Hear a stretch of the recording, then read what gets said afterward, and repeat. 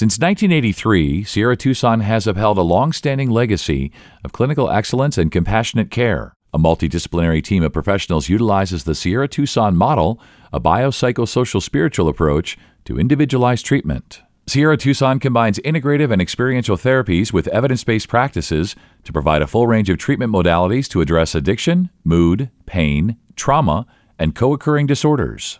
Residents receive the resources, support, and tools necessary for long-term change, including Connect 365, complete with a certified recovery coach and customized mobile app, and a lifetime of alumni services. And joining me today to discuss how we can remove the stigma from PTSD is Dr. James Seymour, Director of the Chrysalis Program at Sierra Tucson. This is Let's Talk, Mind, Body, Spirit by Sierra Tucson. Sierra Tucson ranked #1 Best Addiction Treatment Centers 2020 in Arizona by Newsweek. I'm Scott Webb. Dr. Seymour, thanks so much for being on. Today we're talking about PTSD. So how do you define psychological trauma? Well, people define psychological trauma in different ways, but I define it in these two ways. First of all, anything that overwhelms the capacity of our system to cope effectively, I think of as psychological trauma. The other thing is that trauma comes from the ancient Greek word trauma, which means to wound. And although they used it just to look at physical wounds, we also look at as psychological wounds.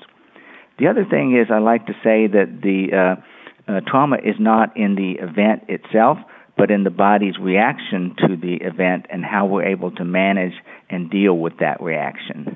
So why should we think of trauma not as a disorder necessarily, but as a normal adaptation and response of the nervous system to psychological trauma? We should think of trauma not as a disorder because it's really not. I talk with all my clients or patients about the fact that they may have symptoms and they may have significant interpersonal difficulties, but that there is essentially nothing wrong with them. They don't have a disease, a disorder, a sickness, an illness. They don't have to be fixed. They're not just a diagnosis. But what happens is the body goes into animal defenses when our life is in danger or life of someone else that we care about is in danger.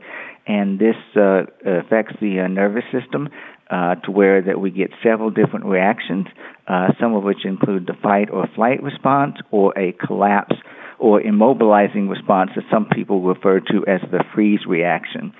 So the body responds to the trauma, and it's the response that continues that is what really causes problem for people. Unless there's some interruption in the process, those responses become conditioned responses, or what I call default mechanisms to deal with any other kind of anxiety that comes up later.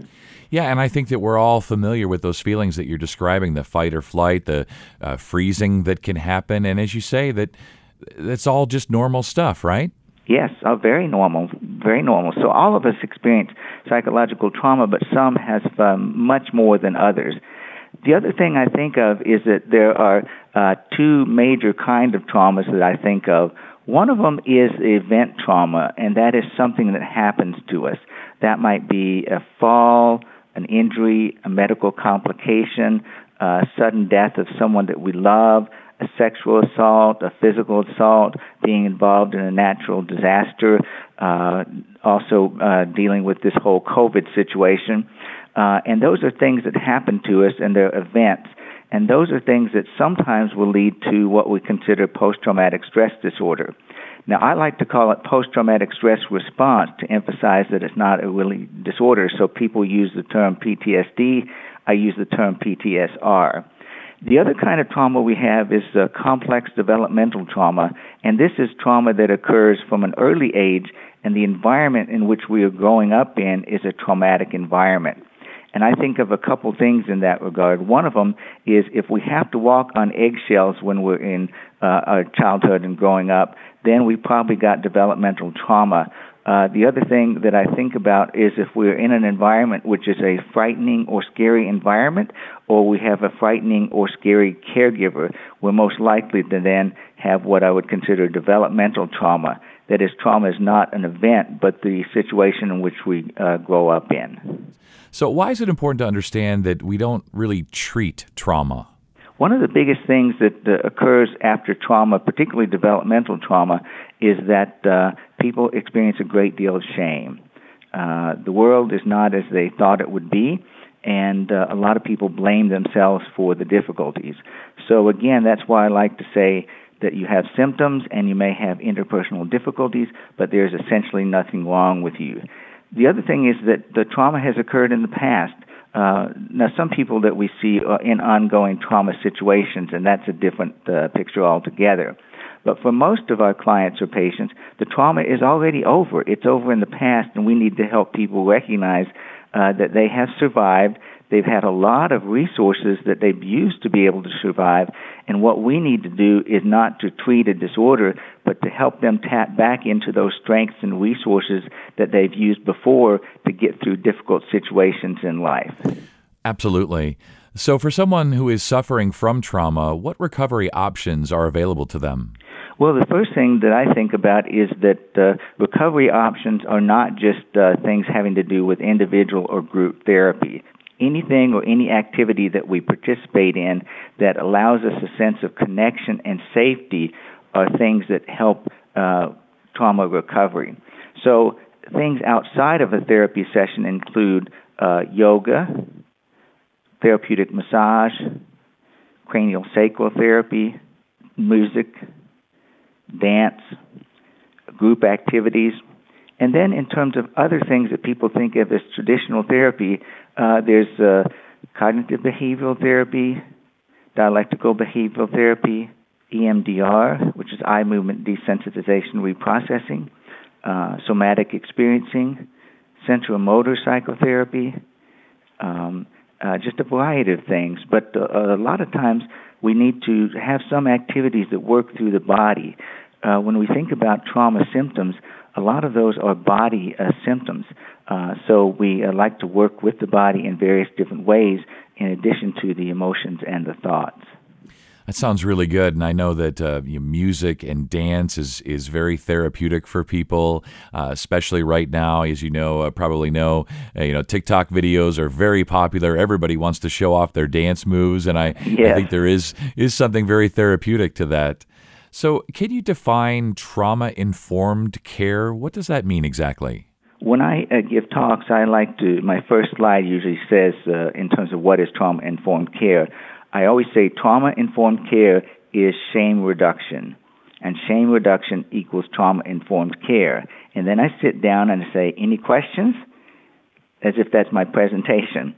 But then I do give some information. Trauma-informed care, the idea came from the Substance Abuse and Mental Health Services Administration, who wanted us to recognize that there are many psychological disorders that are due to psychological trauma.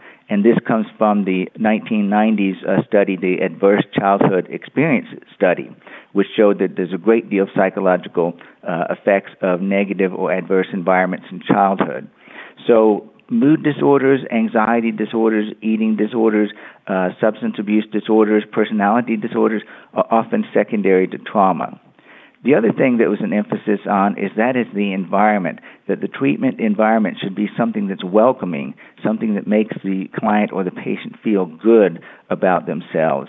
And the third thing is a real work towards rapport, respect, and collaboration. If we get those things, then we're going to put people in a safe position where they have a good interaction with us and feel genuinely that we care about them, as opposed to sterile-looking offices and authoritarian view and those sorts of things. Yeah, that's probably so key for people to just feel comfortable, to feel like they're in a warm, caring environment. That sounds really good. Yes. Yeah. So what key principles are important to you when working with trauma patients? Well, the key principle may sound a little odd to some people, but I think, and I tell a therapist when I'm working with them in supervision or consultation, is to love your clients or your patients. And one of the things I like was in the 70s, Ron Kurtz, who was a psychologist that formed the Hakomi method, which was a precursor to some other body-oriented therapies, he said, my first inclination with meeting in the patient is to try to find something to love in them, something to admire. And so I think of love as treating other people with the same respect that we would want to be treated ourselves, with loving kindness and compassion, but also to find something admirable or heroic in them. It makes a big difference when you're working with a client and you're looking for something in them that has been very positive, admirable qualities, heroic in overcoming certain degrees of trauma. I think the first important business is to find those things. The second key principle is to do anything to reduce shame and be very careful to understand what we may do unintentionally in creating some additional shame. Shame is the strongest emotion that most people with significant trauma are left with, and is more difficult to work with than the other emotions. The third thing I think about in working with trauma patients or any other clients that we work with is that we want to start with the positive first.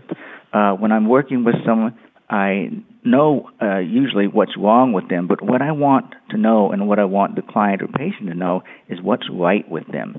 So when we're doing work in trauma, we want to make sure that people feel good about themselves, that they understand the positive aspects of themselves, that they can feel that and have a felt sense of those positive aspects before we get into the difficult areas of trauma. So always starting with what is right rather than what is wrong is the third key principle. That's such great advice for your work and for everybody else right now. Like, let's focus on the positive. What's right with us? What's right in the world? And maybe just try to keep our focus on that and not necessarily what's wrong, because as we know through COVID and other things, there's a lot wrong. And let's just try to stay positive, right? Yes, there's a lot wrong. Yeah, as we wrap up here today, anything else we want patients to know about how your approach to dealing with trauma, to PTSD, or as you said, PTSR, anything else? I want all people to know that anyone can recover from their trauma, even if it's very early life developmental trauma, including sexual or physical abuse or both. People can recover. The other thing is you can recover at any age. Even the elderly can recover from earlier trauma because of the way that the brain operates. So I like to tell people it doesn't matter how severe your trauma was, how long it was, or how old you are, you can recover. That is so great to know, and a great note to finish on, that all of us need to know that recovery is possible, is likely. So Dr. Seymour, thank you so much for being on today, and stay well. Help is available. Sierra Tucson offers superior residential programming for adult men and women who wish to overcome a traumatic past. Call 800-842-4487 or go to sierratucson.com for more information. Sierra Tucson, where change begins. If you found this podcast helpful, please share it on your social channels and check out the full podcast library for topics of interest to you. This is Let's Talk Mind, Body, Spirit by Sierra Tucson. I'm Scott Webb, and we'll talk again next time.